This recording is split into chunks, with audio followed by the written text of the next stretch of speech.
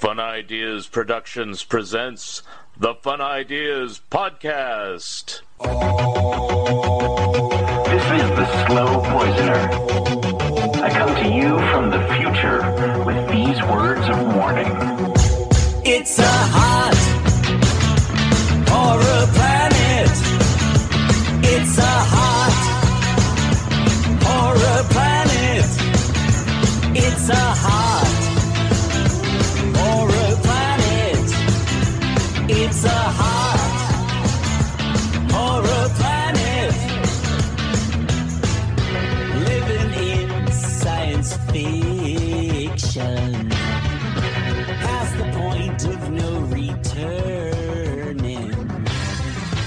We got high on gasoline. And we blew the scene. Hi, this is Mark Arnold, and welcome to Fun Ideas Podcast number 101. This episode is sponsored by the fine folks at Lee's Comics. Hi, I'm George Takei. You know me as Helmsman Sulu on Star Trek. When I'm not busy going Warp Factor 8, I like to beam down to Lee's Comics and spend a lazy afternoon reading comics classics from Marvel to DC, from Dark Horse to Fantagraphics, and everything in between. So please, spend some time here at Lee's Comics and spend your hard-earned cash.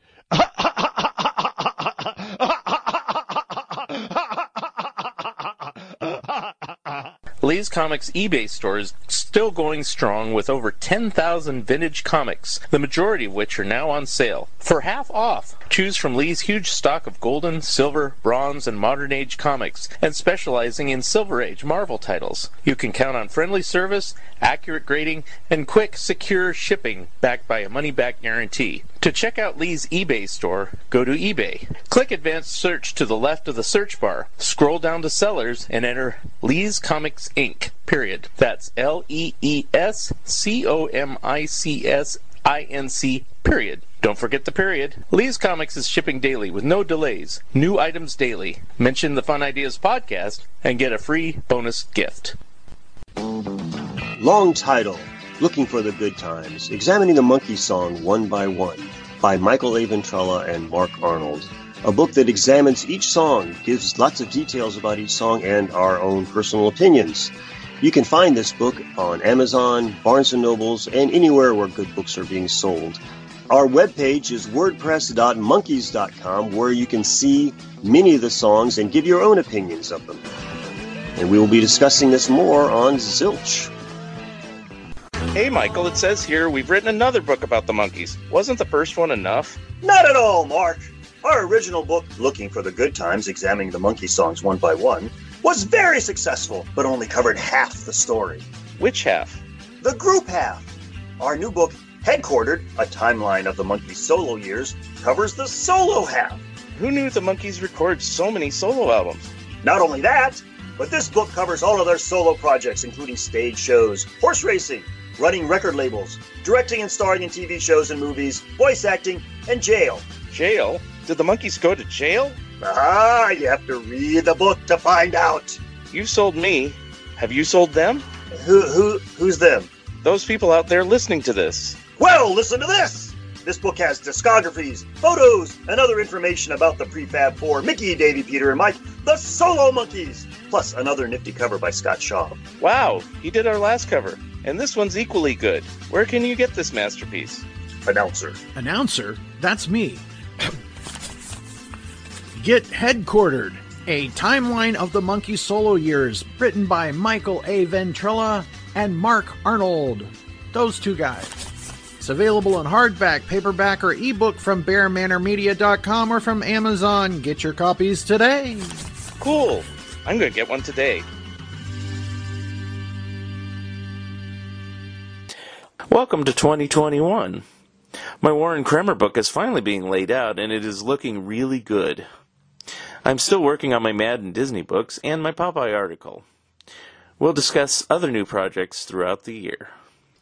Today's guest is a comedian, comedy writer, and musician.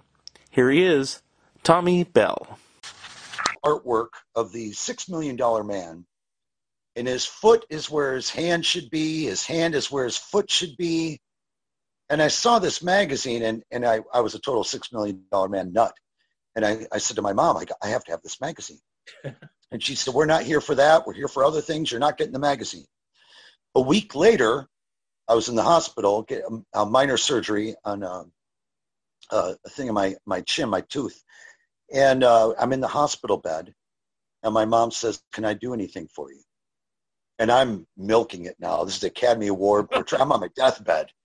I'm like, I need that magazine with the 6 million, with his hand on his foot and his foot on his hand. And she went back to that drugstore, found that magazine. This was 1974. I was 8. And I read that magazine in that hospital bed 3 times through, the fine print, everything.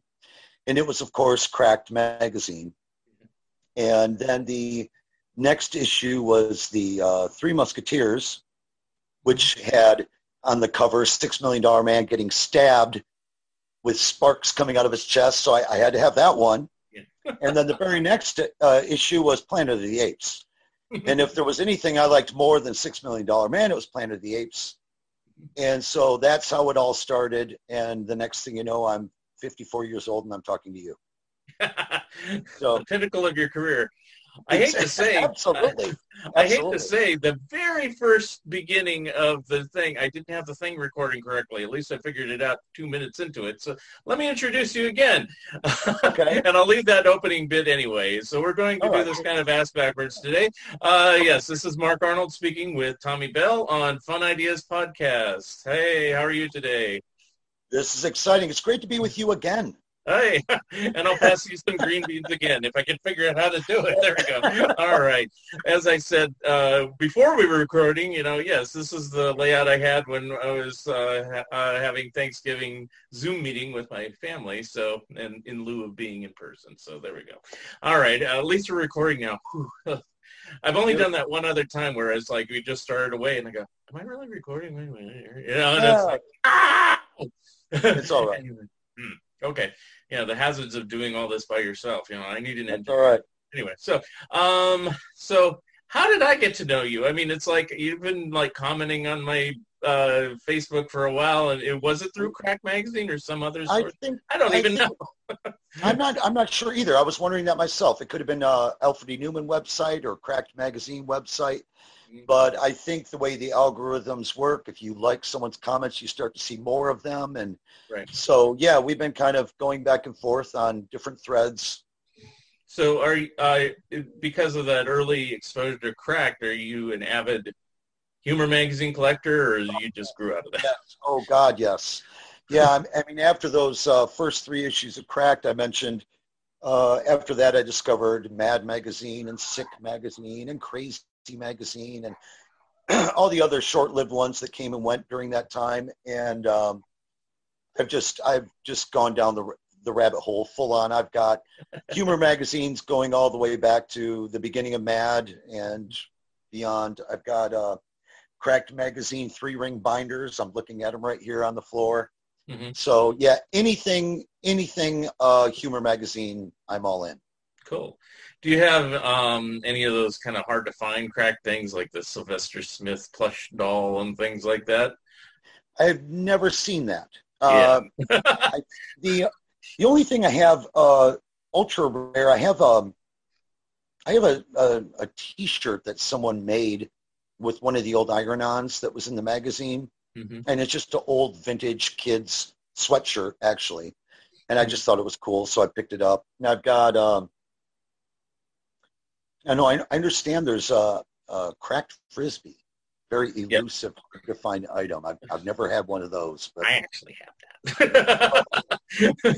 Wow. I can tell you how I got it, though. It's like, it's kind of funny. When I started reading, I don't know if you were this way, but I never was very aggressive about sending away for things or filling out. Correct. Yeah, I never did that either. Contest things. And I think it's just because of my age, because I'm roughly like a year younger than you or less. And so, it was unlike now with email where you could just, and send it out to anybody. It's like it was a big ordeal. Can I have an 8-cent stamp or a 10-cent stamp to send a letter to Mad Magazine because they're offering this? Right, and wait 6 months. I mean, it's only hope they 10 got the cents, letter. but, that was considered highway robbery to ask for a 10-cent stamp to send some magazine a letter. Right. So, as a consequence, I rarely did. But, I mean, I did my share. But, I mean, looking back on it, it's like, wow, I could have done more. I could have done more. Oh, absolutely. So the Frisbee story, I think by that time I was in my 20s. This was in the 90s, and I was on my own. So, I could plop down, 35 cents or whatever it was for stamp that, and, it was some sort of contest, I think, if I remember correctly. Tell us what Sylvester Smith's middle initial P stands for. Ooh. And I think the answer was Fooey that won. I don't remember what I put, if I can, but I somehow came in second place and got a Frisbee in the mail one day. I was like, whoa, oh, that's nice, but even then I wasn't really aggressive about that's why I asked about the plush doll, because I remember them being advertised and I thought, oh, I should order one of these. And then what years would that have been? The plush doll? Late 80s. Okay. I think I might've been out by then. Okay. There's a gap in my collecting. Oh, I kind of stopped around early mid 80s and kind of got back into it later. Okay. So Because the issues from around 1985 to 1990 were edited by Mort Todd, who I've had on the podcast before. correct. And You guys did a book together, or what? Sir? did you guys do like the art of Jack Davis and John Severin? Did you do those books? Yeah. And then on my 2 crack books, he designed the covers. I hire him to do different things. He's designed the logo for this show. He Nice. revamped my website. So, and I That's pay him great. a couple bucks and a pat on the back, and, then we carry on. I need to get him to do something else, and I can't remember what it is off the top of my head. But more, if you're watching, I'll talk to you soon. Anyway. you need to get him to clear that dinner table after this podcast. I know. Oh, he probably will.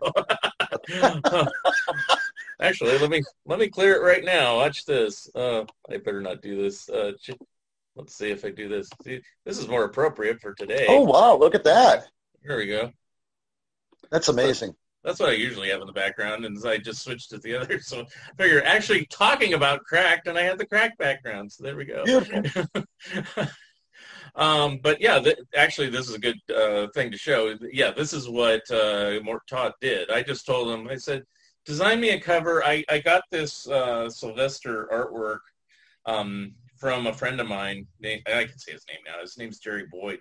And he got this commission. It turned out as like the last commission for Sylvester. I think he might have drawn Sylvester one more time. That's not a Severin piece? It is a Severin piece, but what I'm saying okay. is it's a commission that was from Severin, but it was done post the magazine. So I believe it's okay. it's certainly the very last real commission, because there's one other Sylvester picture that Severin hastily did, and I don't know if he did it before or after this, but I still consider this the final one, because most people, when they wanted commissions from John, they got Incredible Hulk, or they got some, Two-Fisted Tales or something that was not this anyway. So, but yeah, Mort Todd took that, he colorized it. It's a black and white drawing, and then he put all the covers back here. So that's how that. Nice. So. Well done. Good job, Mort. But he was also instrumental during the late 80s to start putting in like T-shirts and stuff that hadn't been in the magazine for quite some time. Yeah, there's a few earlier on. Right. And I did get one of those T-shirts, but yeah, it's like for some reason the Sylvester plush doll didn't sell very well, and it's like I never see one for sale. Oh, that's a shock. Well, I'm wondering, it was at this mid to late 80s phase, was Cracked in Madeira Beach, Florida? Where was their offices at that time? It was in New York at that time. Oh, okay.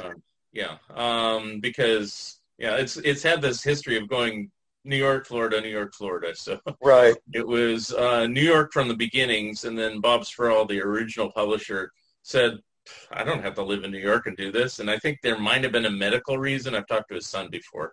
And so he just decided, I'll just move to Florida. And so he edited the magazine from down there, and then everybody submitted everything to like a P.O. box type deal. Okay, right. The actual address printed was really the loading dock of where the magazines were dropped off. So Right, I think right. the address back then was like on Park Avenue. If you went there, there was nothing. Of course, Right. as kids, we didn't know that. We were like, "Ooh, I wonder if there's cracked offices," and everybody's in there. It's like Right. Playing ping pong and laughing and having a good time. right. Right. And then when Sproul decided to retire and sold off the magazine, and the next company bought it, which eventually became Globe and everything. They Right. moved it all back to New York, and they shared office space with a porn magazine for a while, and then a course. bridal magazine, and then eventually like the Globe itself and the National Enquirer and those type of things. And then flash forward to about 2000, then the company that owned it, I think it was America Media or Globe Media, I don't know, they took it lock, stock, and barrel back to Florida again. And that's when all the people like Lou Silverstone and Andy Sims, they all bailed out because they didn't want to move to Florida. Right. So, right. And so Dick Culp had it for a few years, and then, there's a story after that, but that's essentially. Well, I have a kind of interesting story about that. I play music, among many things, like you said. And I was playing a gig down here in Treasure Island.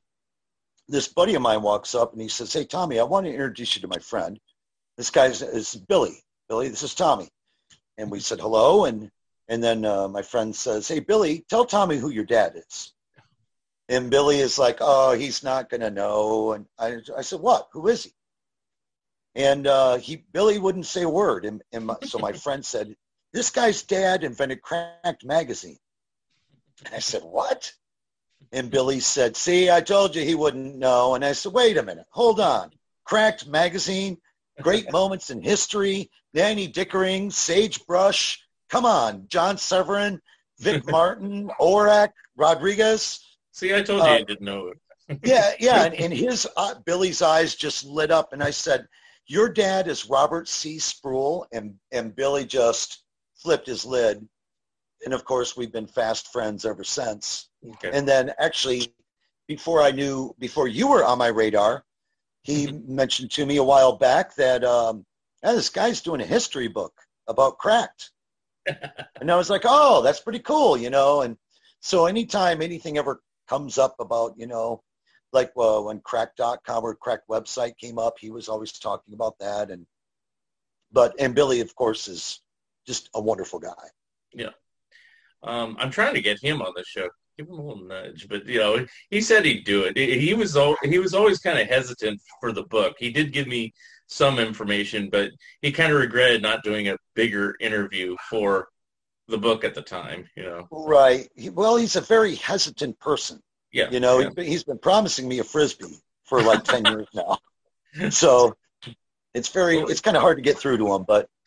Well, that's interesting. You should get that Frisbee. I mean, he did send me, thank you, Billy. He did send me a binder. He sent me one of the Cracked binders. Nice. The movie, that cover, I forgot, it's like number 89 or I don't know the number, but it's like where all the old-time movie stars are filing out of the movie theater. Right, right. So that was the binder on both sides. And I go, "You want anything for this?" No. He just sent it to me. And I go, "Okay." So wonderful. Yeah, he gave me a few file copy paperbacks that were in the Cracked office. So, and I mean, I've got all the Cracked paperback books in perfect condition, but it was neat to have the file copies just to know they were handled by those guys. Mm-hmm. So, do you have any other things in your collection? I mean, do you have the binders or even the notepads or anything? Yeah, like I've got 3 of the binders right over here. I could even grab them. Sure, grab them. All right. I'll entertain the people.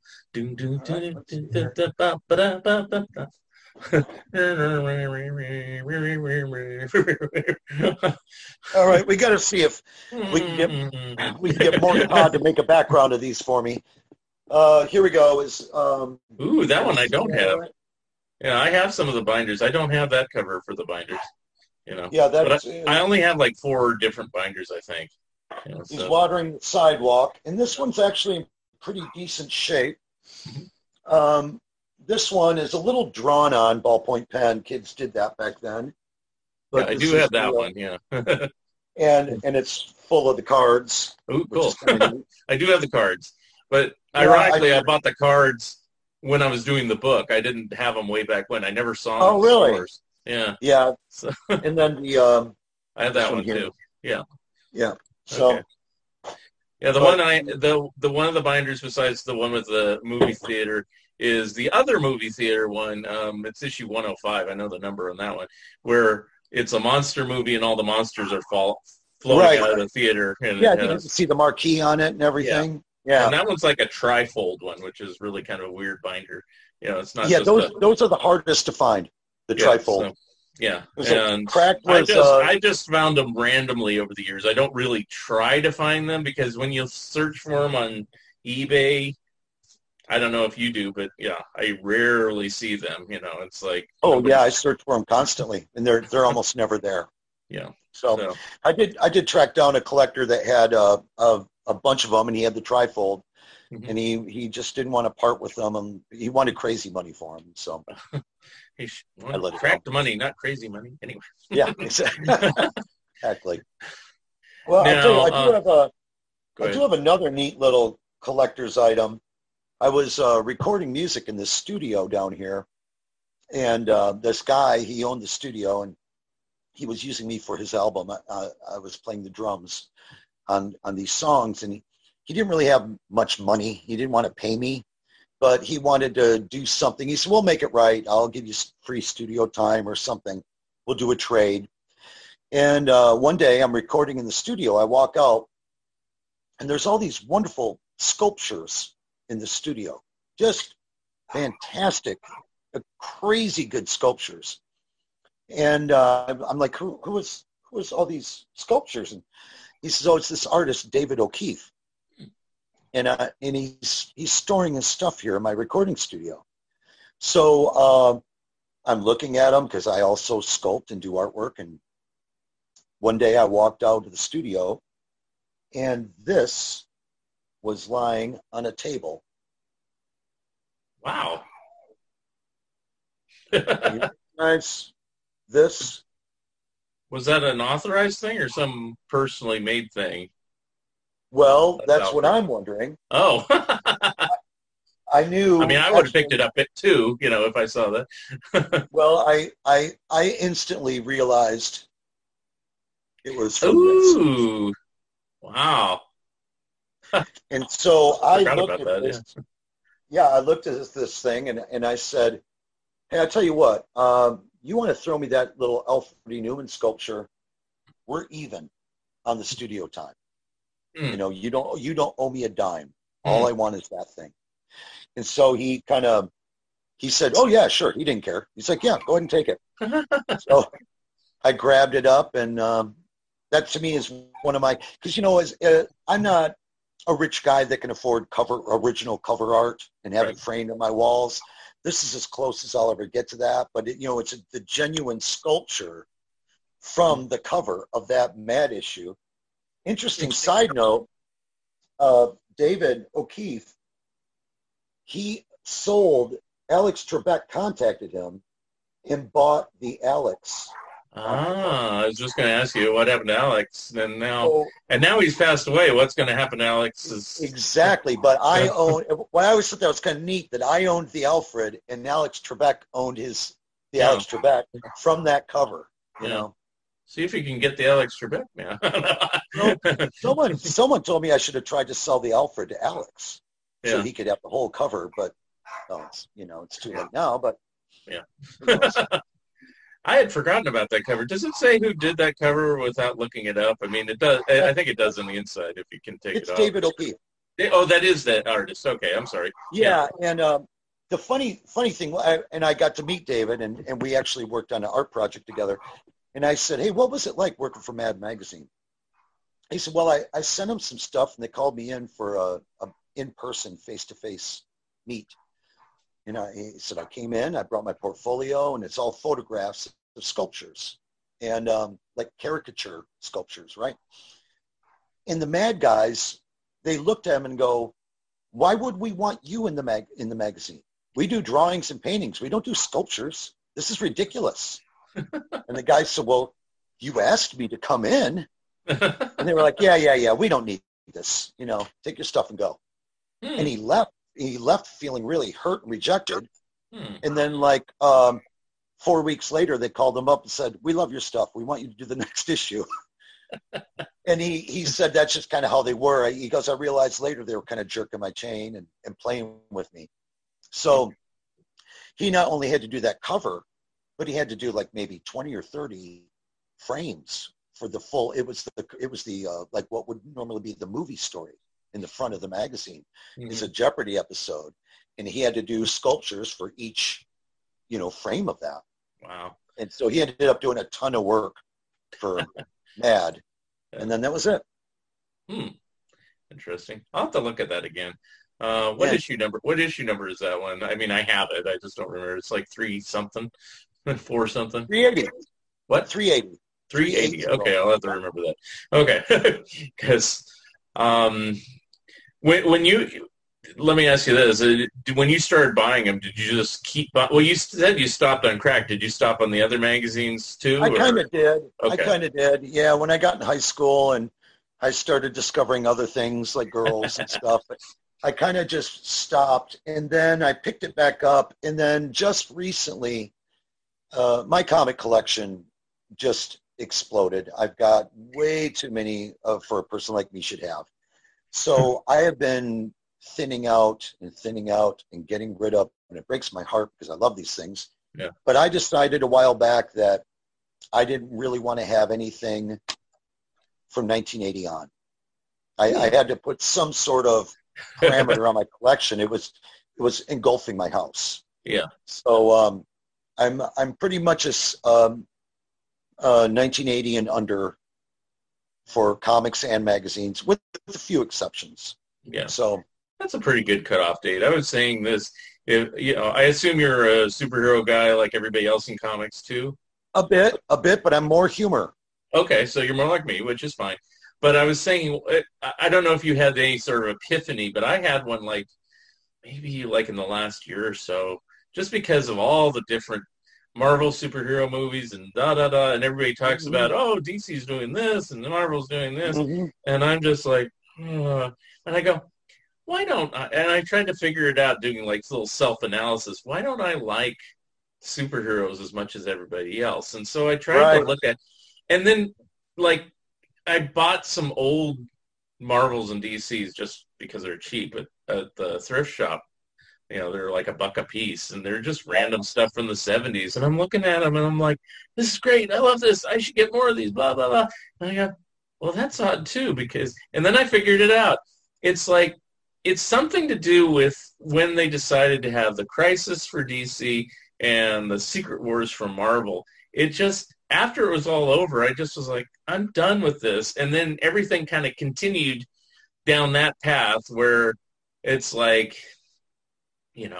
everything had this continuity. You had to read every issue to get everything. And, it's the drawings didn't stay within the frames. Everything had to bleed out to the edge. And it's I didn't like all the artists that were coming up. They weren't as good, as the ones from the old days. And, I know agree. People have said that about Mad, too. They go, why can't Mad be as good as the old days? Well, because Jack Davis et al. Are all dead, It's but it's they can have good artists now. It's just, are they going to pay them and promote them? And, now they're competing with movies and everything.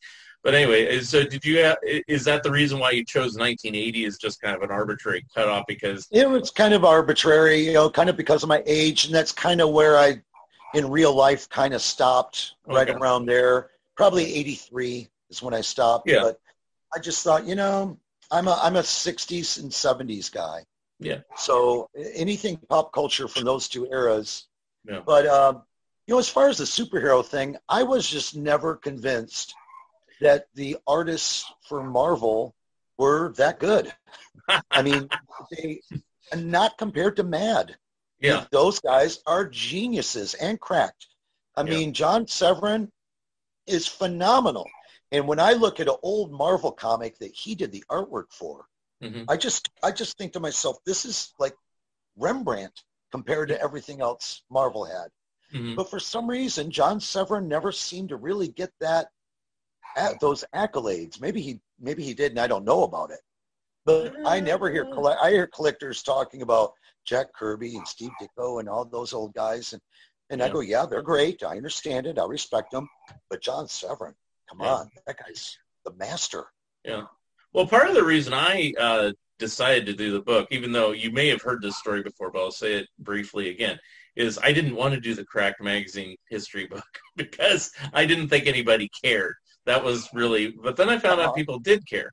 So that's the shorthand version of that story. So the thing that always frustrated me is somewhere along the line, I don't know if it was in the 80s or the 90s, but an issue of Comics Journal had a lengthy interview with John Severin.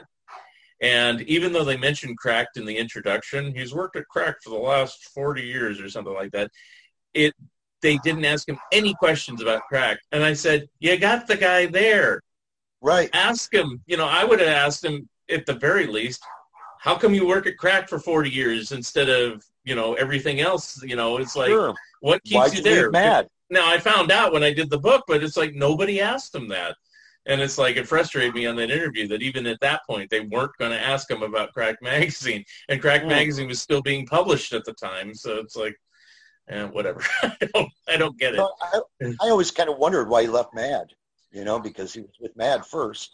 And that artwork, of course, is great. And I guess they did a falling out, but I don't really know the story behind that. Well, from what I know, piecemeal and stuff, reading interviews and stuff like that, is that he got busy more with Two-Fisted Tales because Mad went monthly, and Kurtzman couldn't handle doing as many titles. Right, yeah. And so first went Frontline Combat went, and then Two-Fisted Tales, he couldn't handle that too. And you'd think he could do a couple titles. So they basically gave Two-Fisted Tales to Severin to edit,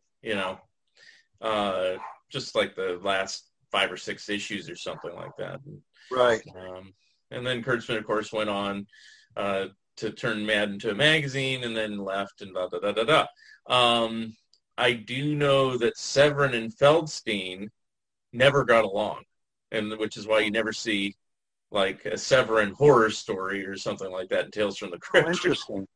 And the reason I know that is because, and I mentioned this in the book, is that you've seen those giant Russ Cochran volume reprints of like Mad and Panic and all the different things. Correct. I think it's the one that has Shock Illustrated, Horror Illustrated, or Terror Illustrated, all the magazines that they tried to do in the mid to late 50s that all flopped. They had an interview with Al Feldstein, and this was a very telling comment. They asked him why they didn't get Severin to do any of these, and he basically said, no comment. So I don't think Severin and Feldstein got along, because I always wondered, why is Severin, doing this crack stuff when, Mad's right there and he's as good as the Mad artist. And, yeah, and was there. But then I realized, also, which I didn't know, and that's what I found out doing the book, is that Severin had a salary, so, but he was a very prolific guy, so it didn't matter. But I mean, he got paid whether he did any work or not. So, so yeah, why go to Mad when you might be paid for 5 pages tops, when you could do the whole book, which he did a couple times over at Cracked. So right. Anyway, yeah, I always liked him. I always thought maybe he was part of the Harvey Kurtzman leaving, because it was kind of a little cluster of guys that left. I think Will Elder never came back after that. Yeah, but Severin left after issue 10, so Mad 10. Okay. So he left quite a bit Before earlier. that. Yeah, but he is in every issue 1 through 10. But I think after that, pretty much, I don't know how well you know your Mad comic books, but the 4th story always seemed to be like one was by Basil Wolverton, or one would be like photographs, or there's always some throwaway story for the 4th story after that. Right. But anyway, So you say you're a musician and everything else. Tell us about all your other vocations, since this is really I do some stand-up comedy. I've been doing that for about 5 years. Okay. And that career is starting to take off. I'm getting more requests for that kind of work than I am playing music. I played music my entire life. I mean, since I was born. My mom started me on piano lessons, and I read music, I teach music, I play every different kind of instrument, every different kind of music. I work in bands, I do a solo act, and I write songs. So during COVID, I've been concentrating a lot on writing and recording music. So I do a lot of that, and I write, and I draw. I got my art degree from the Ringling School of Art and Design, and I do a lot of comic booking. I know you might even have seen a few of these pages on Facebook. Yeah. Recently about my job at Amazon, which I have a part-time job there. Okay. And so I've been comic booking about that job since I started there. So, I like to just stay busy and do lots of different things. I should probably put you in touch with my friend Andrew Goldfarb, who now publishes, he's a musician as well, but he now publishes a couple times a year his own magazine called Freaky, which nice. I contribute to now. And he actually does pay. So, nice. So, I mean, you could probably contribute if he might take some of your artwork as is. I don't know. He's pretty flexible and stuff like that, depending on what it is. If it's funny and it's drawn well, yeah, he'll take it. Yeah, so. Well, I wanted to mention one other thing. I got to get this in with you. Sure. This is another kind of all paths lead to Mark Arnold story of my life. This, I don't know if you're aware of this recently. It was the J. Ward Productions Rocky and Bullwinkle 60th anniversary. Yeah. Okay, so there was a post on Facebook. Might have been yours. I don't know whose it was. But I grabbed it and shared it. I thought Rocky and Bullwinkle, who doesn't like that, 60 years, it's kind of cool. Yeah. So I did a share of it. And then, of course, all my friends are commenting on it. Oh, I love this cartoon, grew up with it as a kid. And this guy gets on the thread and says, Mr. Wizard, take me away. Oh, wrong studio. Exactly. And I'm like, that doesn't feel right. I got a knot in my stomach when I read it.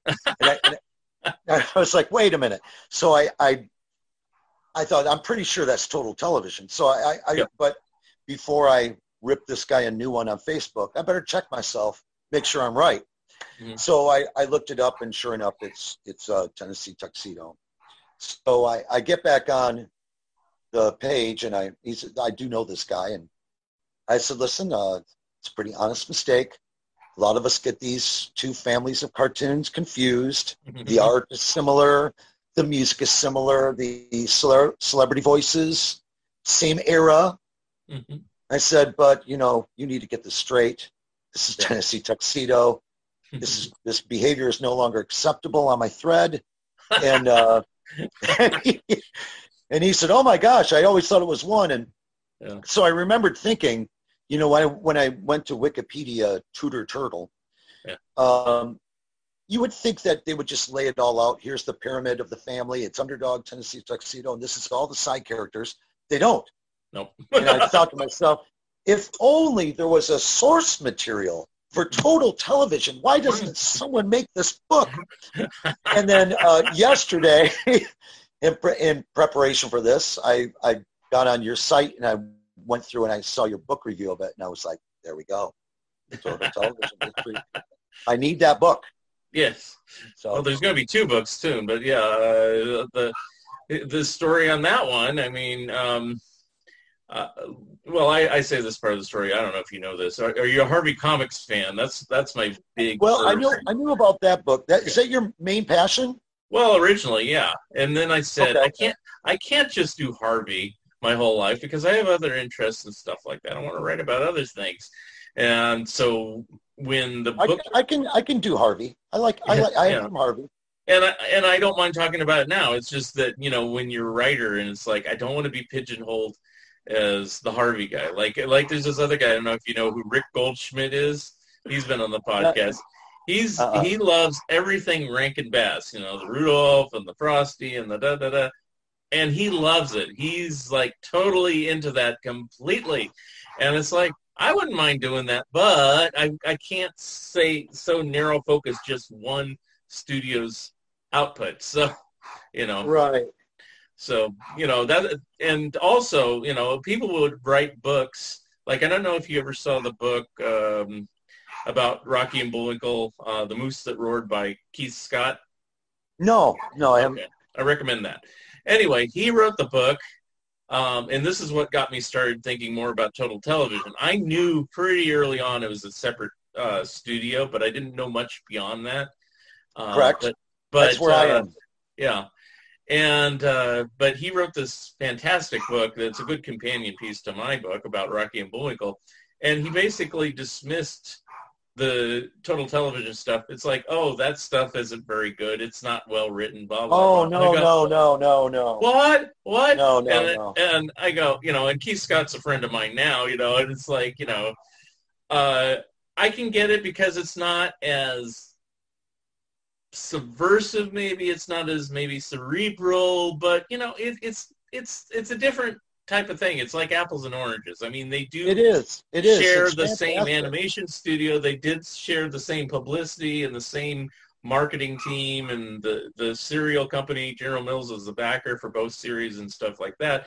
But Total Television was in New York, Jay Ward was in Hollywood. You know, it's like, and they barely crossed paths. They had their own separate staffs of animators. I think one animator might have crossed over at one point. Okay.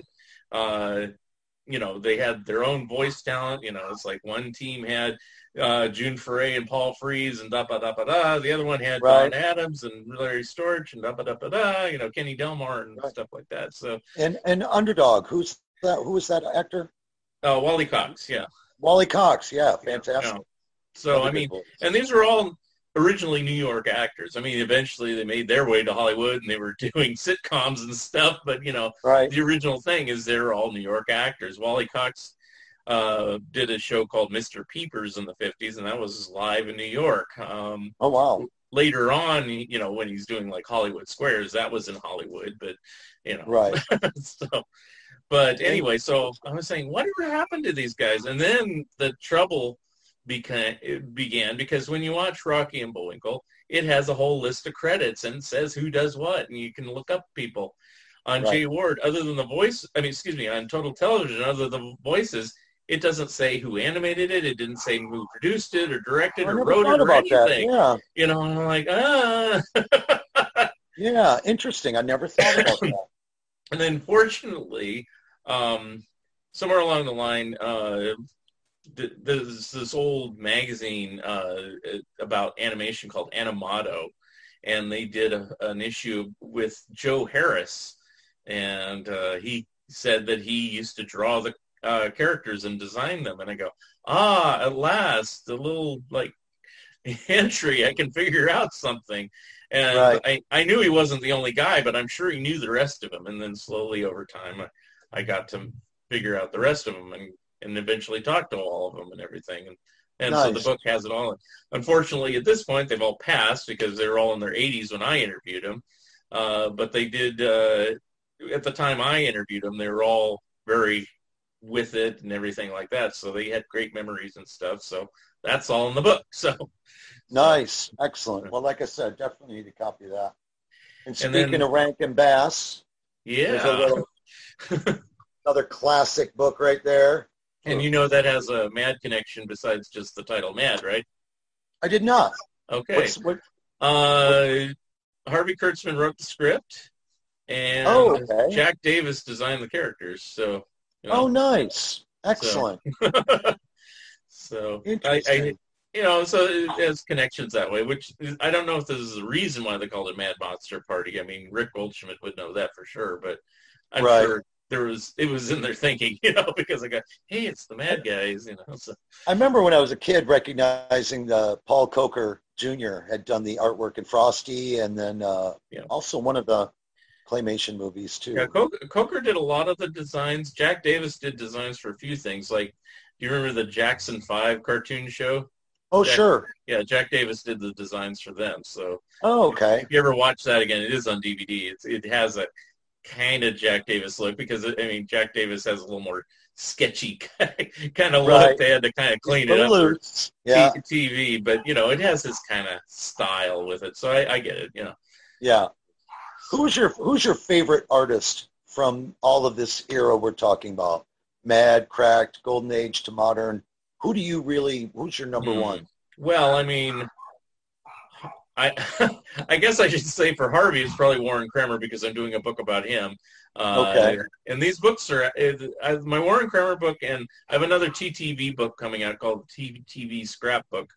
They are done, but they're not published yet because I had to switch publishers, a long drawn-out story. But now they're going to come out, and they're going to be giant picture books in color and everything. Oh, nice. Kramer was the main artist behind Casper and Richie Rich, and that's why I love him. But I can't say he's my favorite artist of all time, although I usually try to fit it into the panel just because most people go, who? Yeah. Because it's easy to say, oh, I love Don Martin because everybody loves Don Martin if they know Mad and everything like that. Sure. And he's probably one of my favorites. Elder's stuff is really good. Davis's stuff is really good. Sergio's stuff's really good. Jaffe's stuff's really good. It's really hard, but those are probably the top ones for me in Mad. So. Yeah, I like all of those too. I think Will Elder is my all-time favorite. Yeah.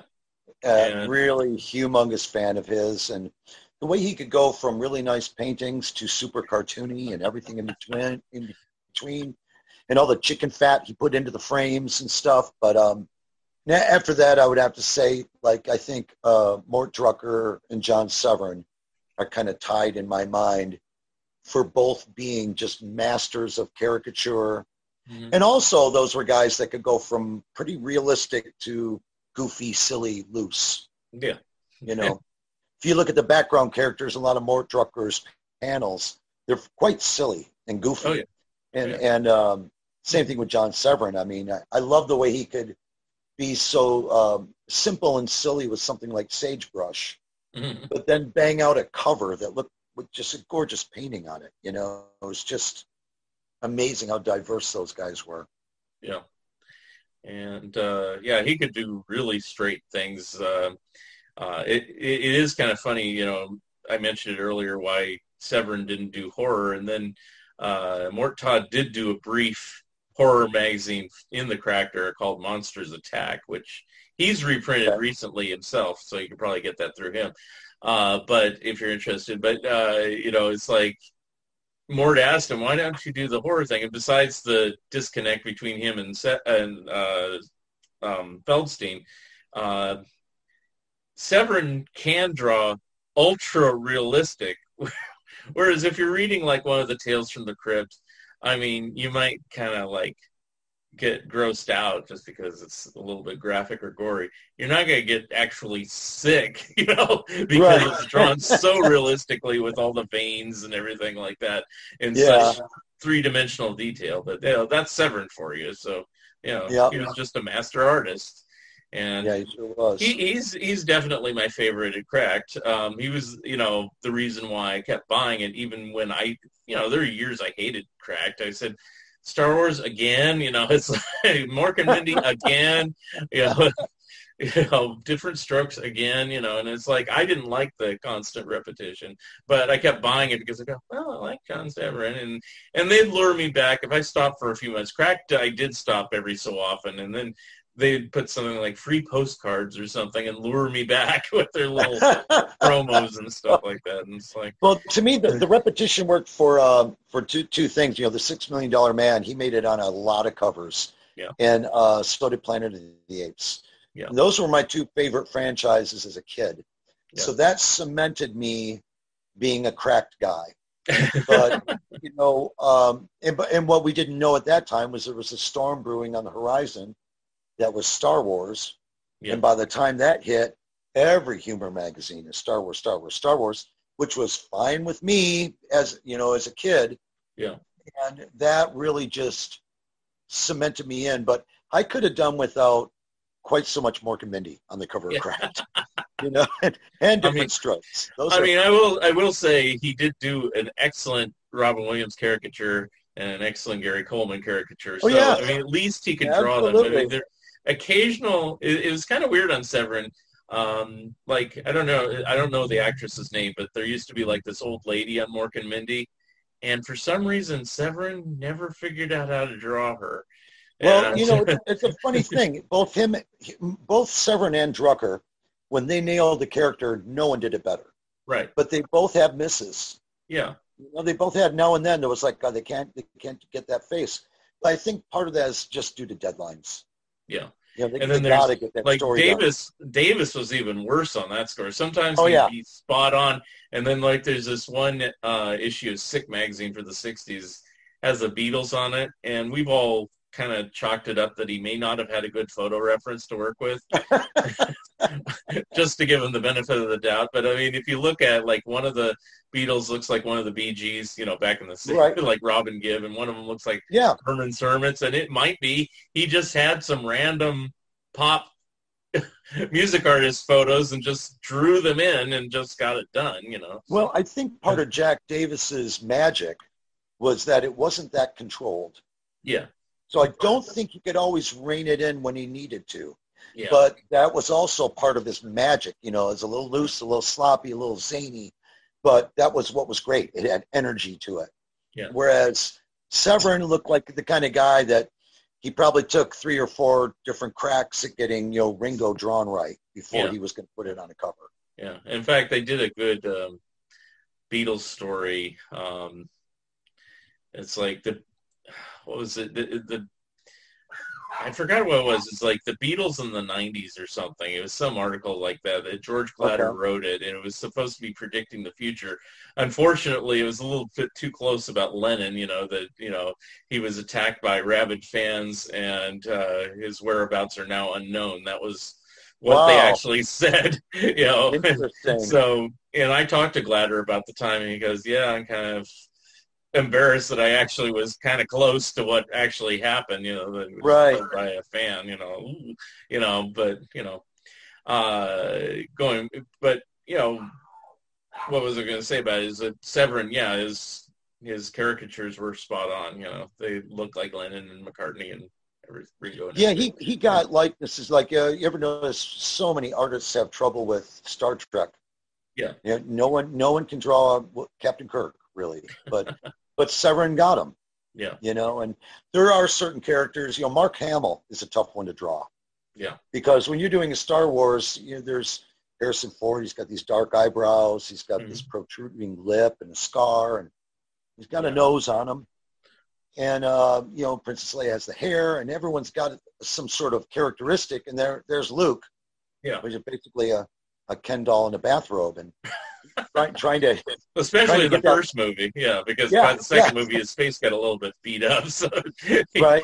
But getting that likeness is hard. I liked. You wouldn't happen to remember off the top of your head who the artist was that did the Star Wars and Mad. I almost want to say. it was I Harry- know. Yeah, it was Harry North. Yeah, Harry He was North. a That's British what I was going to say. artist. He was He a did a British artist, yeah. fantastic Mark Hamill. Yeah. He really got that likeness good. I Mhm. remember opening that up and being impressed. And that might have been the reason they gave him that assignment, you know, instead of Drucker. You'd think Drucker would have done the original Star Wars parody, but maybe Drucker was having a little bit of a time with it, and they said, "Can you get somebody else to do this one, like Torres or something?" And maybe they all passed, and they got Harry North. Harry North was doing other stuff occasionally for the magazine, and he did work regularly on the British Mad at the time. And then he worked at Cracked under a pseudonym later on. So Really? yeah. Well, Interesting. a lot of people moonlighted over at Cracked and vice versa. You know, it wasn't. Sure. You know, and I always tell people this. It's like, you know, the Mad's longest running editor, which was John Ficarra.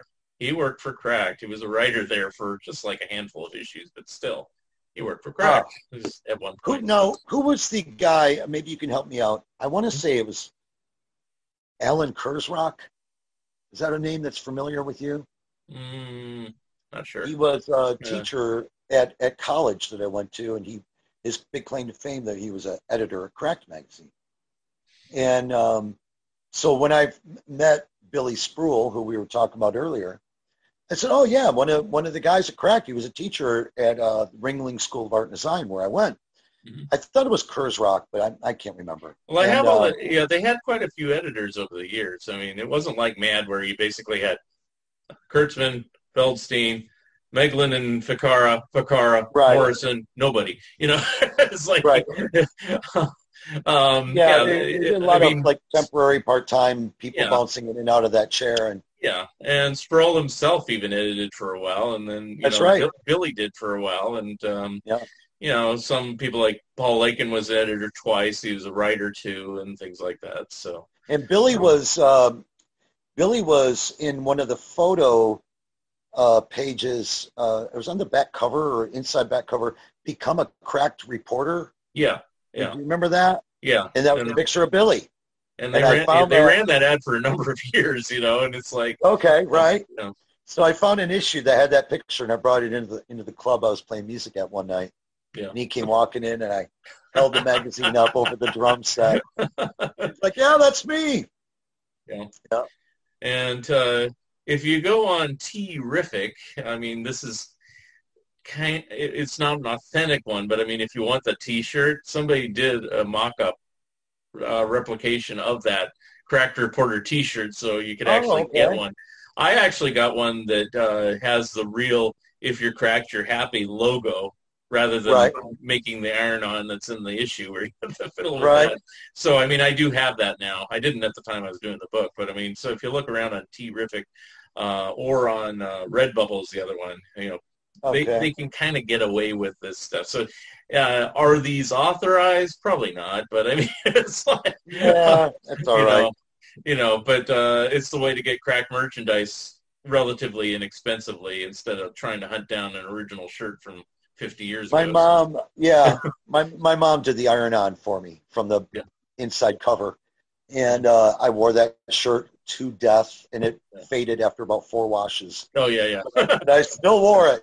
This one doesn't fade. So, and actually, did you read Crazy regularly, too? Yeah, I've got them all. Did you read it during the Obnoxio the Clown era? No, I couldn't go there. Okay. I couldn't go there. There's a few things I can't do. I can't do Crazy with Obnoxio. I can't do Lee Majors with a mustache. and just a few other areas I can't go to. But I didn't like the bionic mustache. Okay. But anyway, the reason why I asked is because in one issue of Crazy, they had these two, at the time, pretty cute girls. They're probably late teen, early 20s, and they're wearing Obnoxio the Clown T-shirts. Right. Now, they never offered these things for sale, and they never even acknowledged that they were wearing them. They just happened to be wearing them. Anyway, somebody somehow reproduced that drawing that was on those shirts and made them onto shirts. So I actually have the shirts they were wearing. So that, you know, it's just because there's very, very little Crazy merchandise made, you know. It's compared to the other magazines. I mean, even Sick had more merchandise. I mean, they had a few paperbacks, they had a button and a record album and a couple singles and things like that. So, you know. Right. I've got the records from Sick, all the albums and the 45s. You know, the thing with Obnoxio is I had a pre-existing relationship with the Nebish. Yeah. You know, I couldn't make the transition to the Clown. I didn't like Obnoxio either, but, you know, I love Crazy Magazine. I actually like Crazy Magazine more than Cracked, you know, which is part of the reason why. It's part of the reason why I stopped reading Cracked from time to time, because I was buying, you know, all of them, and it's kind of funny when people bellyache go, man, it's $6.99 now. It's like, it's only one magazine. When I was a kid, yeah, they're all under $1, but you had you had Mad Special, you had the Crazy Annual, Cracked Annual, well, Crazy Annuals too. And there was Lampoon if you really wanted to go for it, and Sick if you could find it, you know. And so you'd end up a monthly tab much more than $6.99. Absolutely, yeah. You could go broke just trying to collect Cracked super specials. You know, Super Cracked, Extra Special Cracked, Biggest Greatest Cracked. I mean.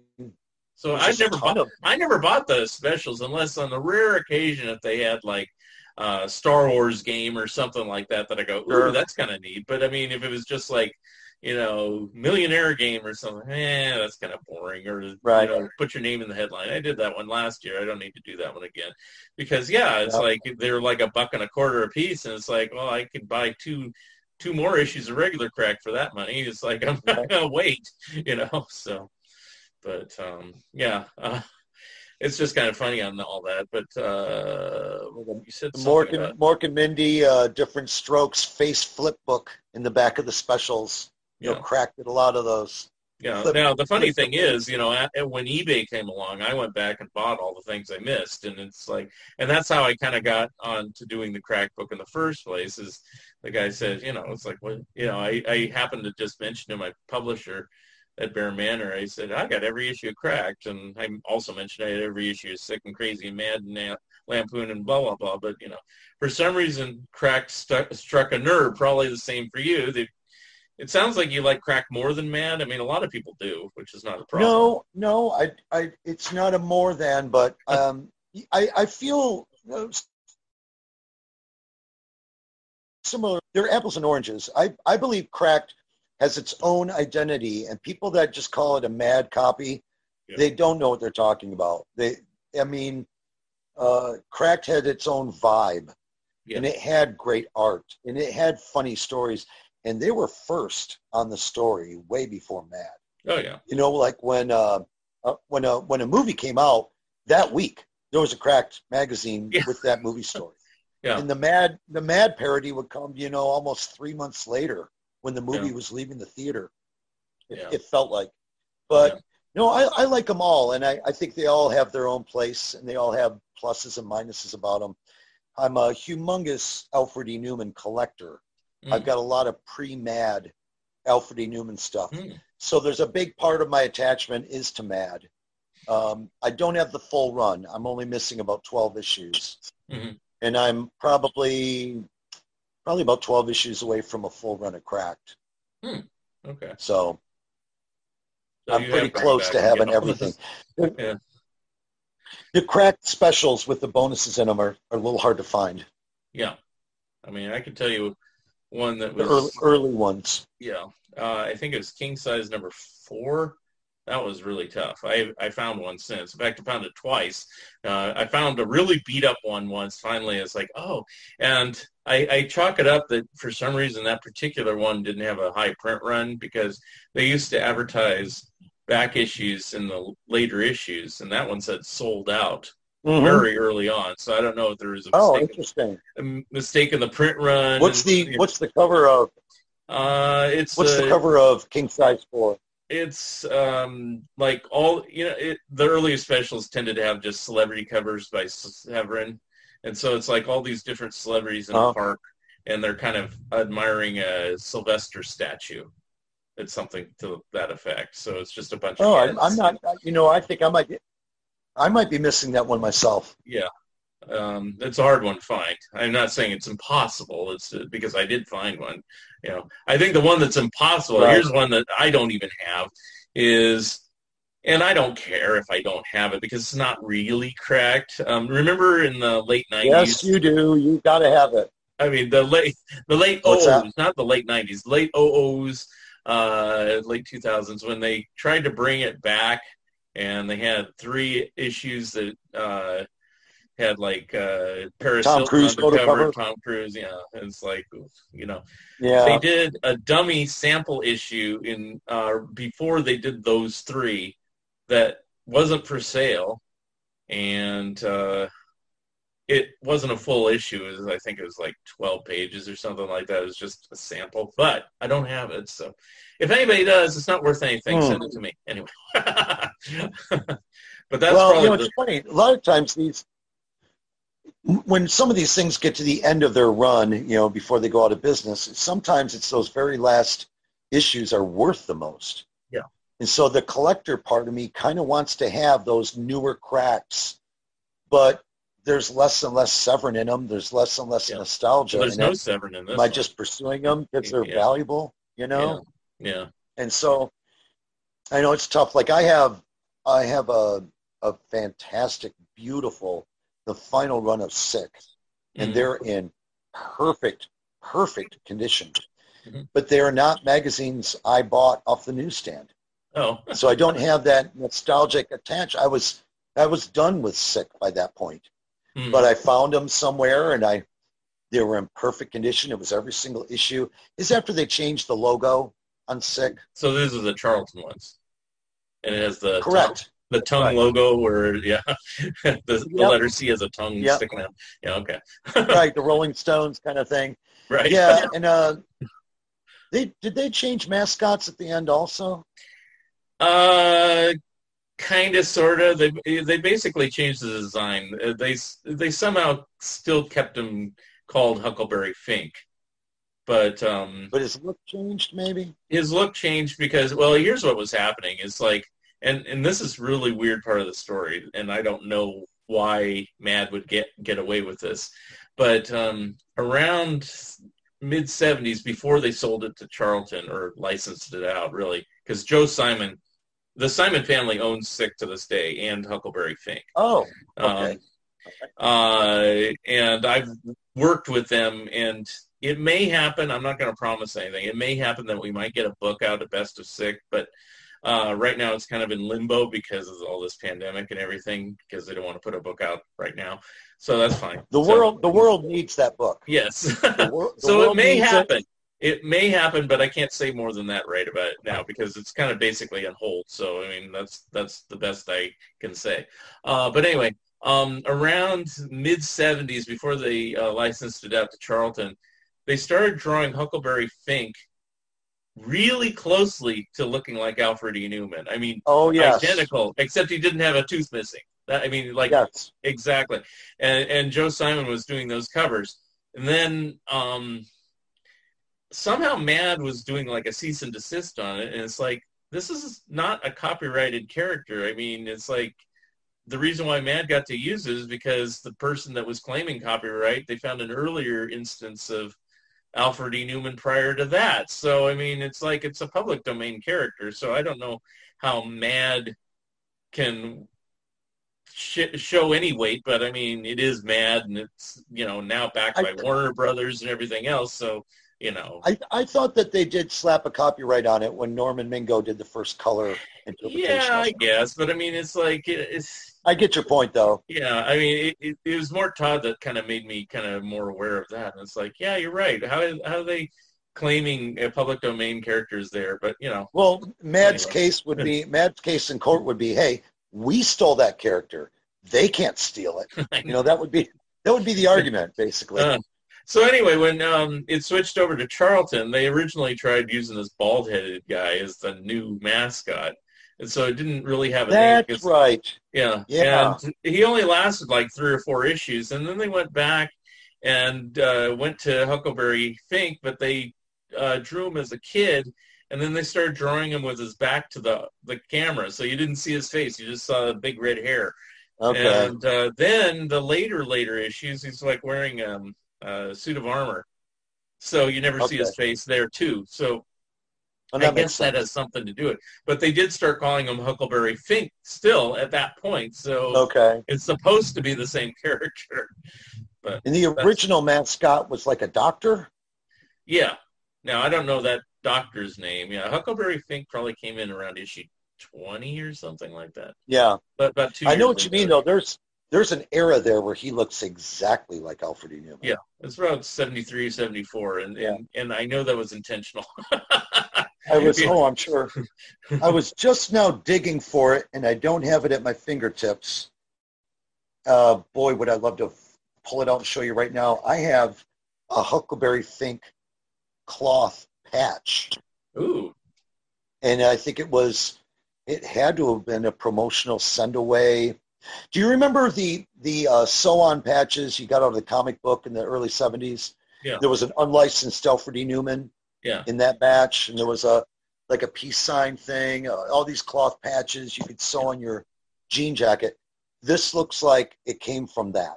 And it's a Huckleberry Fink, and some guy posted it on eBay, and I glommed onto it. No one else put a bid on it. I think I got it for like $2. I've never seen one in my life. And cool thing to have, though. Talk about a magazine that didn't much, Right. What did Sick have?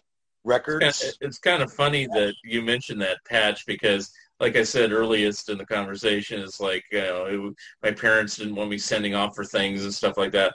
That was one of the few times I sent off money for an Alfred E. Newman patch, and I never got it. I still don't have it to this day. I should just, and I think it was like $1, and I was like, because I just felt like, well, it's not offered by Mad, because at that point in the 70s, Mad didn't do much merchandising either. So whenever they did anything, like I did send off for one of the little pictures of Alfred.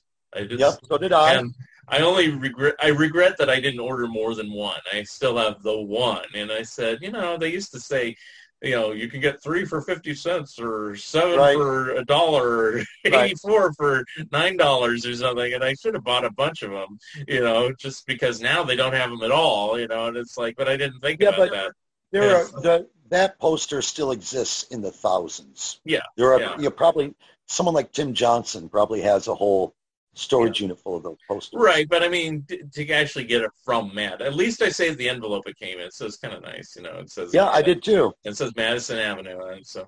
That's right. Yep, I still have my envelope from mine, and I still have mine in my china cabinet with all my other Alfred E. Newman stuff. Right. That was one of the few things I sent away for also. And I'd buy merchandise then, like the Mad Magazine game when it came out, and the card game and stuff like that. Now that's worth a pretty penny. And it's like, really? I can't play it anymore. Darn it. Because I used to play it all the time and kept it in nice condition, but now I'm afraid to. People are selling them for like $300. I'm like, what? It's like, okay.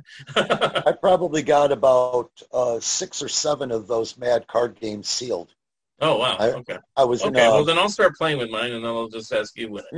I'll just send you one. I was like in a shopping mall, and there was like a Spencer Gifts, and they were going out of business. Mm-hmm. And I got the display box with all these Mad card games, and they were like 50 cents a piece. Oh, wow. I would have bought those, too. Bought like 20 of them.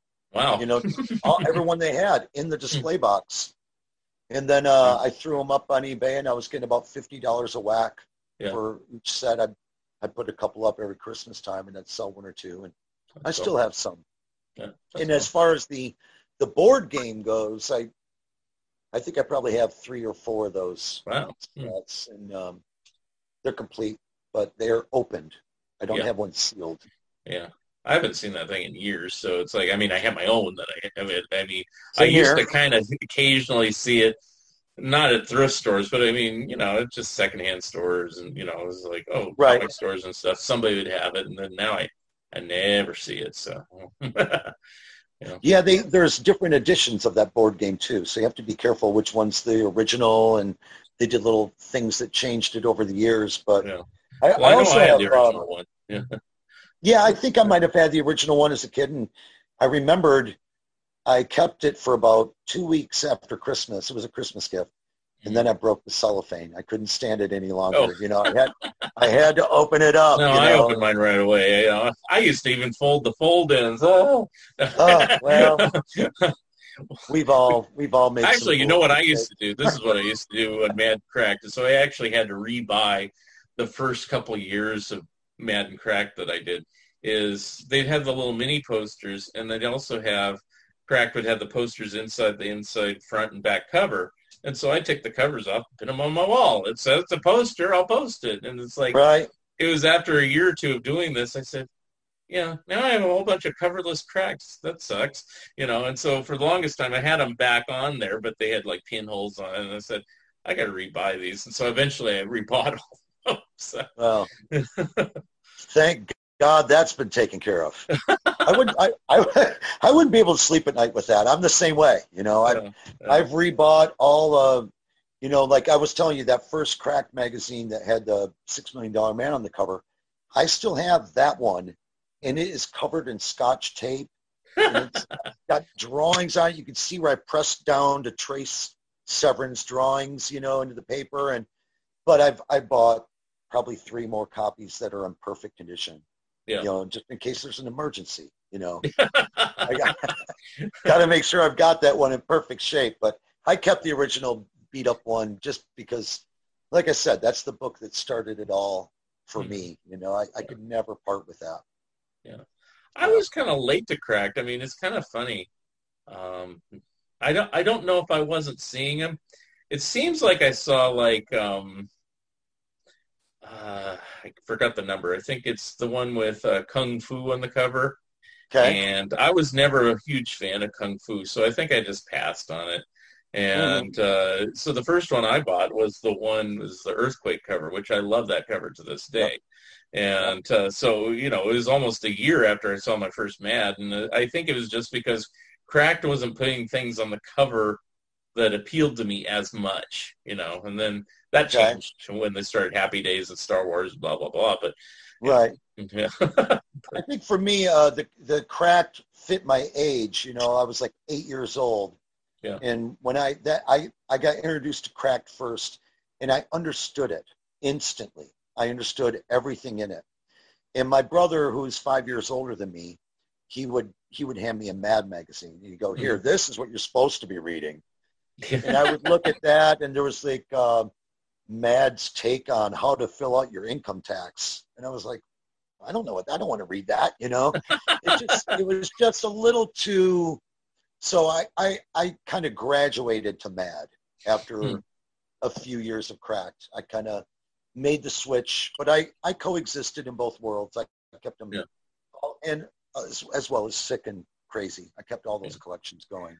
The only thing I noticed is in the earliest issues of Mad, which now, since I'm an adult, it would be nice if they did this, but they would do parodies of movies I had never even heard of, much less seen, you know. So they do like Death Wish, and it's like, Death Wish, what's that?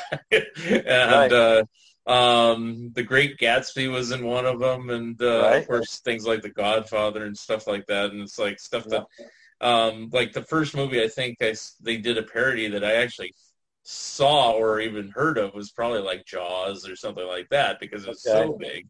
But you know, I said, why don't they do like Disney movies? I was kind of naive, you know. It's like, where's the Herbie Rides Again parody, you know?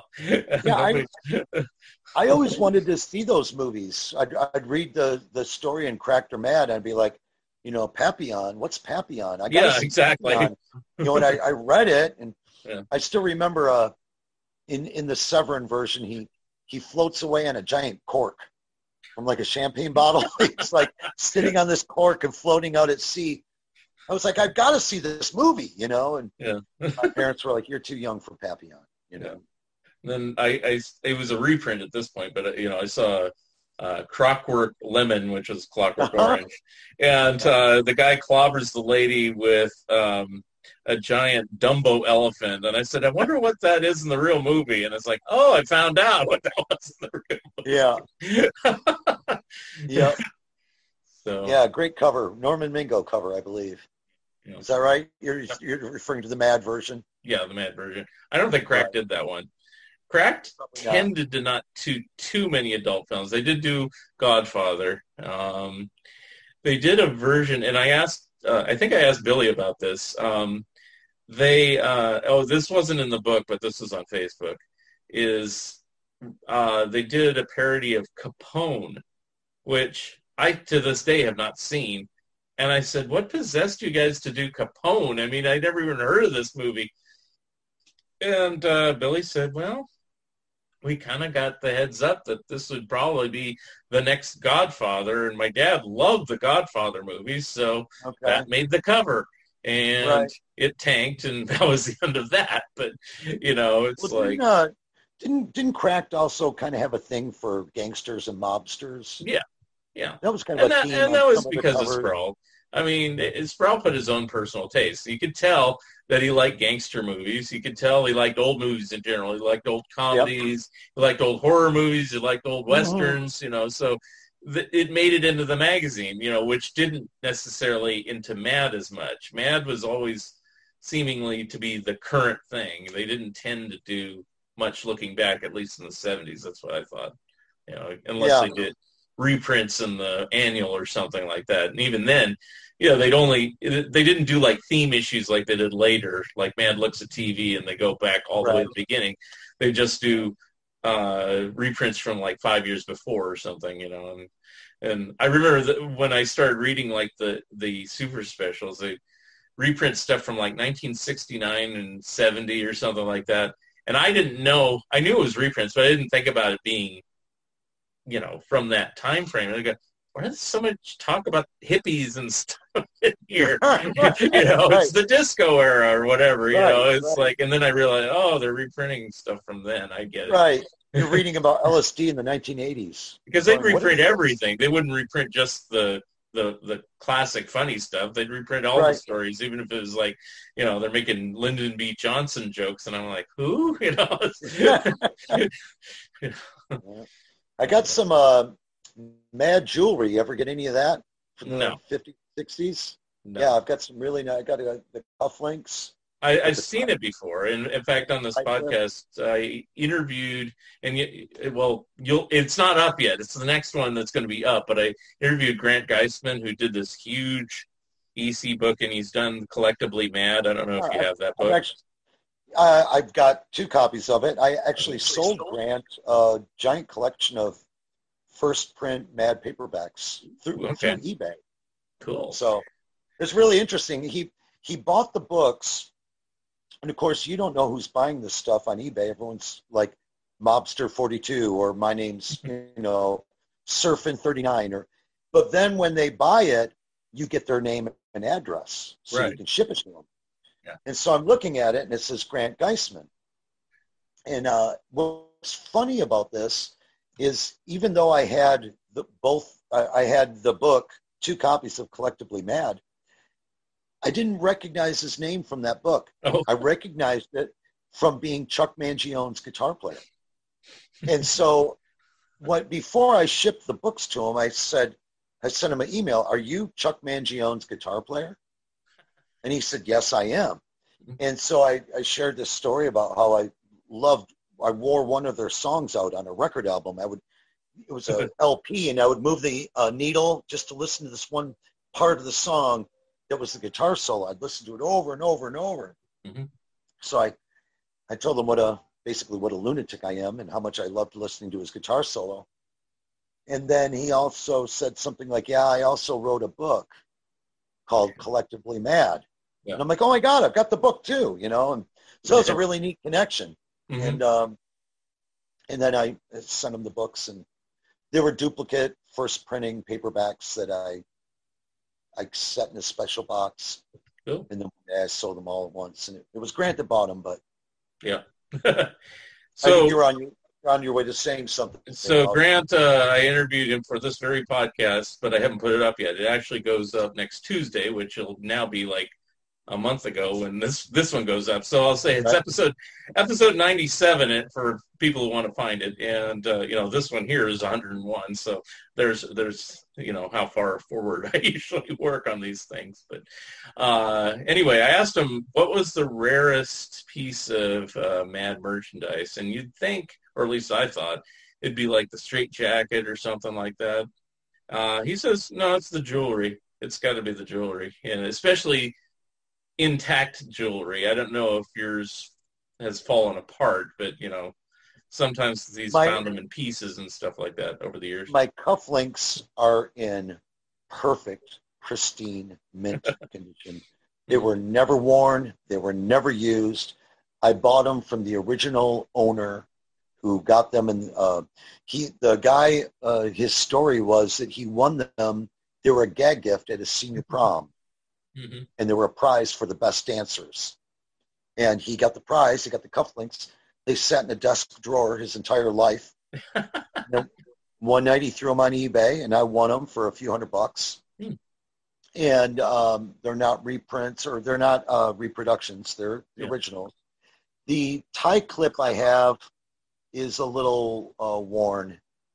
What happens with that jewelry is that the finish wears off on it. It looks like the plating or whatever comes off of it. But and the I think there's a necklace and maybe a charm or something. Those pieces are always broken or coming apart. And then the most rare item, I think he said, and I knew this anyway because it says in Collectively Mad, is the and it's by Wally Cox, since we were talking about him earlier, is the gold bar cufflinks that say 14K and they're little gold. It's only Okay. advertised in like one issue of Mad, like in 1956 or something, and it has some ridiculous price, like even then, like $300, which is an insane amount of money. I don't remember the amount. Wow. And according to Grant, the story was one guy ordered them, and Gaines felt bad for this guy spending so much for these things that he just ordered 2 sets, gave the guy his money back and the set that he ordered, and made a set for himself. So apparently there's 2 sets out there of the 14 Wow. karat gold bar cufflinks. You know, that it was kind of a gag ad, but it's something that Wally Cox made up that, you know, I don't know very which cool. issue it's. You have to look it up. It's one of the ones in the early years, like 56, 57, somewhere around there. It's easy to see because there's a big photograph of Wally Cox like adjusting him like this. Or Right. something. Yeah, I do remember the ad. I can picture it. Yeah. I think there's a real early Mad T-shirt that's extremely rare. Also. Yeah. But although don't really nowadays, again, like I said with the T Rivik, somebody could probably easily put out a knockoff on that one and just I think I have seen that same one redone. I'm not much into the clothing, you know. I'm not either, really. I mean, I do have a couple of cracked T-shirts because I came across them, but somewhere along the line, somebody was offering me one of the cracked T-shirts for a hideous amount of money, and I said, I'm not going to pay.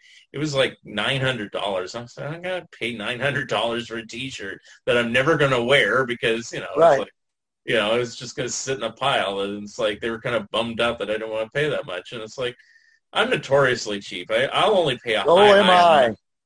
I will only pay a high amount, maybe, if it's original art and something I really want. But even then, I'm like, yeah. Same here. I'm the same way. I just don't want to. It's got to really, really mean something for me to pull the trigger on it for a lot of money. I just like there's one Ward piece I'm almost tempted to get, and I'll tell you about it. So if you buy it instead, it's a few $100s, and it's I forgot the name of the article, but it's movie posters, and one of them it's by Bill Ward, or the artist, and it has the Jolly Green Giant, and it's the horror movie called Nosebleed.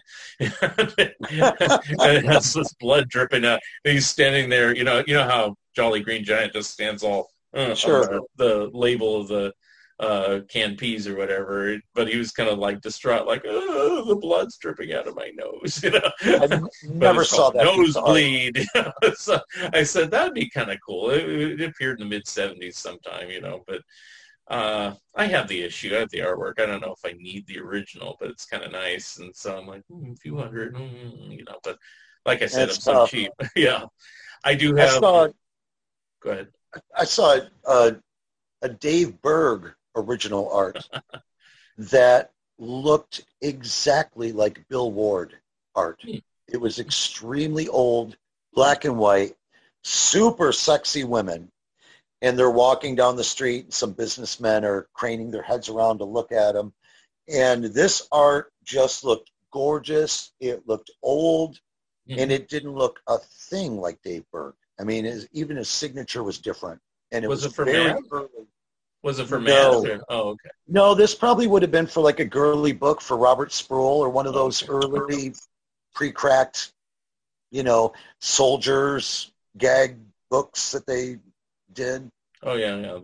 I'm pretty sure it looks like action or whatever. Yeah. Okay. Yeah, it's kind of funny. I'll tell you the story about Dave Berg that Mort always said. You know, so well, you may not know this since you didn't read it at the time, but you know, Mort was successful at luring Don Martin away from Mad because they weren't paying him for reprints, and so they got Don Martin for a time, and then slowly but surely, different people started coming over, like Lou Silverstone and a few others, and one person that. John Ficarra? Well, Ficarra didn't try to go back to cracked. No, it was like he went the other way. He went too mad, but you know, it's like, but Mort was trying to lure like Mort Drucker, for example, and Mort felt loyalty to Gaines because he just had a triple bypass or something at the time, and so he stayed with Mad. But the one that apparently knocked on Mort's door was Dave Berg, and Mort said no. Really? I don't know if that's a true story or not, but it's still funny that there's no respect for Dave Berg. No, that's a shame. Yeah, Dave Berg, he was a very, very one-note kind of guy. You know, it was the lighter side of, and that's all you saw, that's all you got. Yeah. And he never really broke out of that. But if you look at his early comic book work before Mad, it's all over the place. He could do all different styles. It was actually quite good. Yeah. But I still think some of his stuff was funny, though. Maybe not later on, you know, but, you know, there's still some priceless stuff that I still can quote to people now that just stuck in my mind, you know. Yeah. You know, one of them was lighter side of fast food, and it shows this huge long line at a McDonald's, and this one guy says, the other guy says, what are you going to get to eat? And the other guy says, I don't know, I'm not even hungry. And he goes, well, why are you standing in this line? He goes, well, by the time I get to the front, I will be hungry. Right. So, you know, I always think about that, you know, when there's a long line at a fast food or something. But, you know. Yeah, Dave Berg had his moments. No doubt about it. And, you know, I always felt that, and I've never heard anyone else mention this, the cartoon King of the Hill. Yeah. I always thought that artwork looked like. Yeah, I'm sure Mike Judge had a Mad influence for that. I mean, he doesn't say it directly. Right off of, ripped out of Dave Berg's. Say that last part again. I'm sorry, you kind of bounced out of the picture. I think you froze up. Yes, so did you. Oh, we're back. My internet connection is unstable. That's not right. Anyway, go ahead. It's all those cracked covers you tore off the magazine. Yeah, it's making me unstable. But anyway.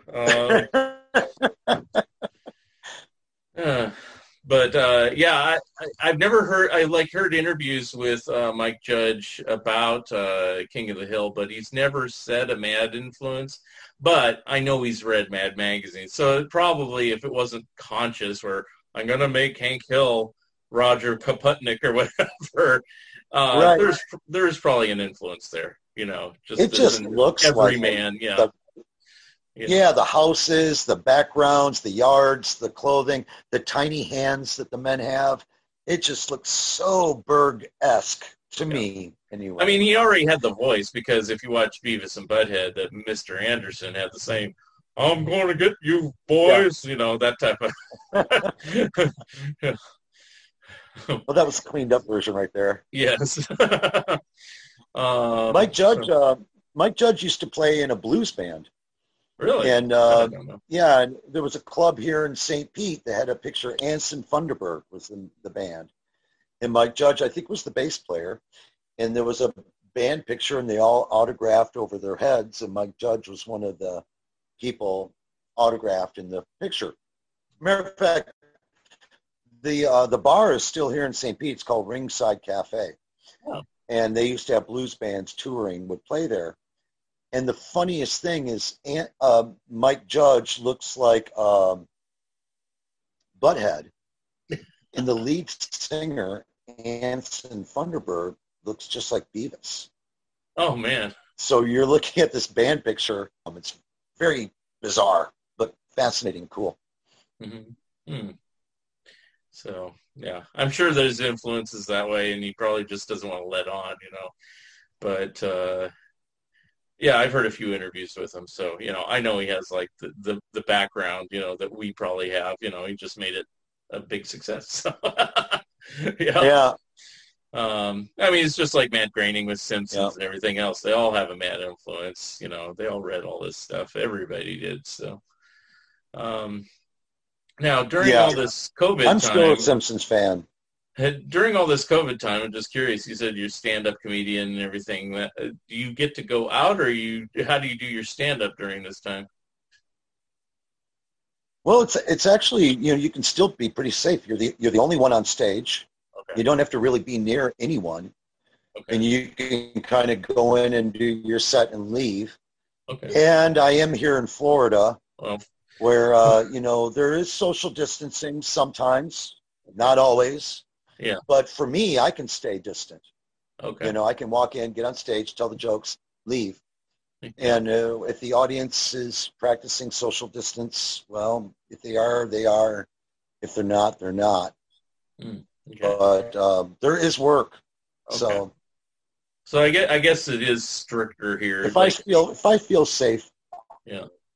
Okay. I guess it is stricter here. If you were here in Oregon performing, you'd have to wear a mask like this and tell your jokes like that. So, anyway. All right. Right. Let's see. Yeah. You know. Mm-hmm. This connection's not doing very well here. We should probably end this here. So I'll give it to you at the end of the show here. Yeah. Give me a plug for any performances you're doing, or how people can get in contact with you, or if you're offering anything for sale or anything else like that. So the floor is yours. Oh, good Lord. There's so much to do there and so little to say. Let's see. You can really, the best way to find me is on Facebook, Tommy Bell on Facebook, and there's a giant roll of bubble wrap, and that's my profile.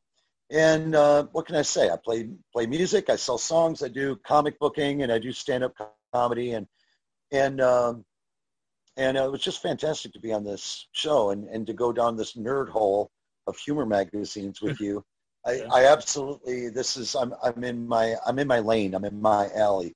This is my wheelhouse, talking about comic books and things like that. I enjoyed it immensely, and hope we can do it again. We can definitely do it again, and it's like, and that's all I have to say. Yes. So it was a pleasure having you on the show, Tommy. And yeah, I hope to have you back. Thank you for listening, and thank you, Tommy Bell, for being my special guest. Episode number 102 will be coming soon. If you would like to comment and or be a guest on this podcast, please drop me a line at funideas.mark@gmail.com.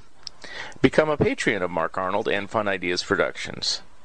If everyone listening just contributed $1 a month, that would be a tremendous help in continuing the production of my books and this podcast. Also, subscribe to my YouTube channel. The opening and closing music for the Fun Ideas podcast is provided courtesy of Andrew the Slow Poisoner Goldfarb and is used with permission. This has been the Fun Ideas podcast. This is Mark Arnold speaking. This episode is copyright 2021. Fun Ideas Productions. Thank you and good night. Headed home to a cardboard hut with duct tape doors. At the price I'm paying,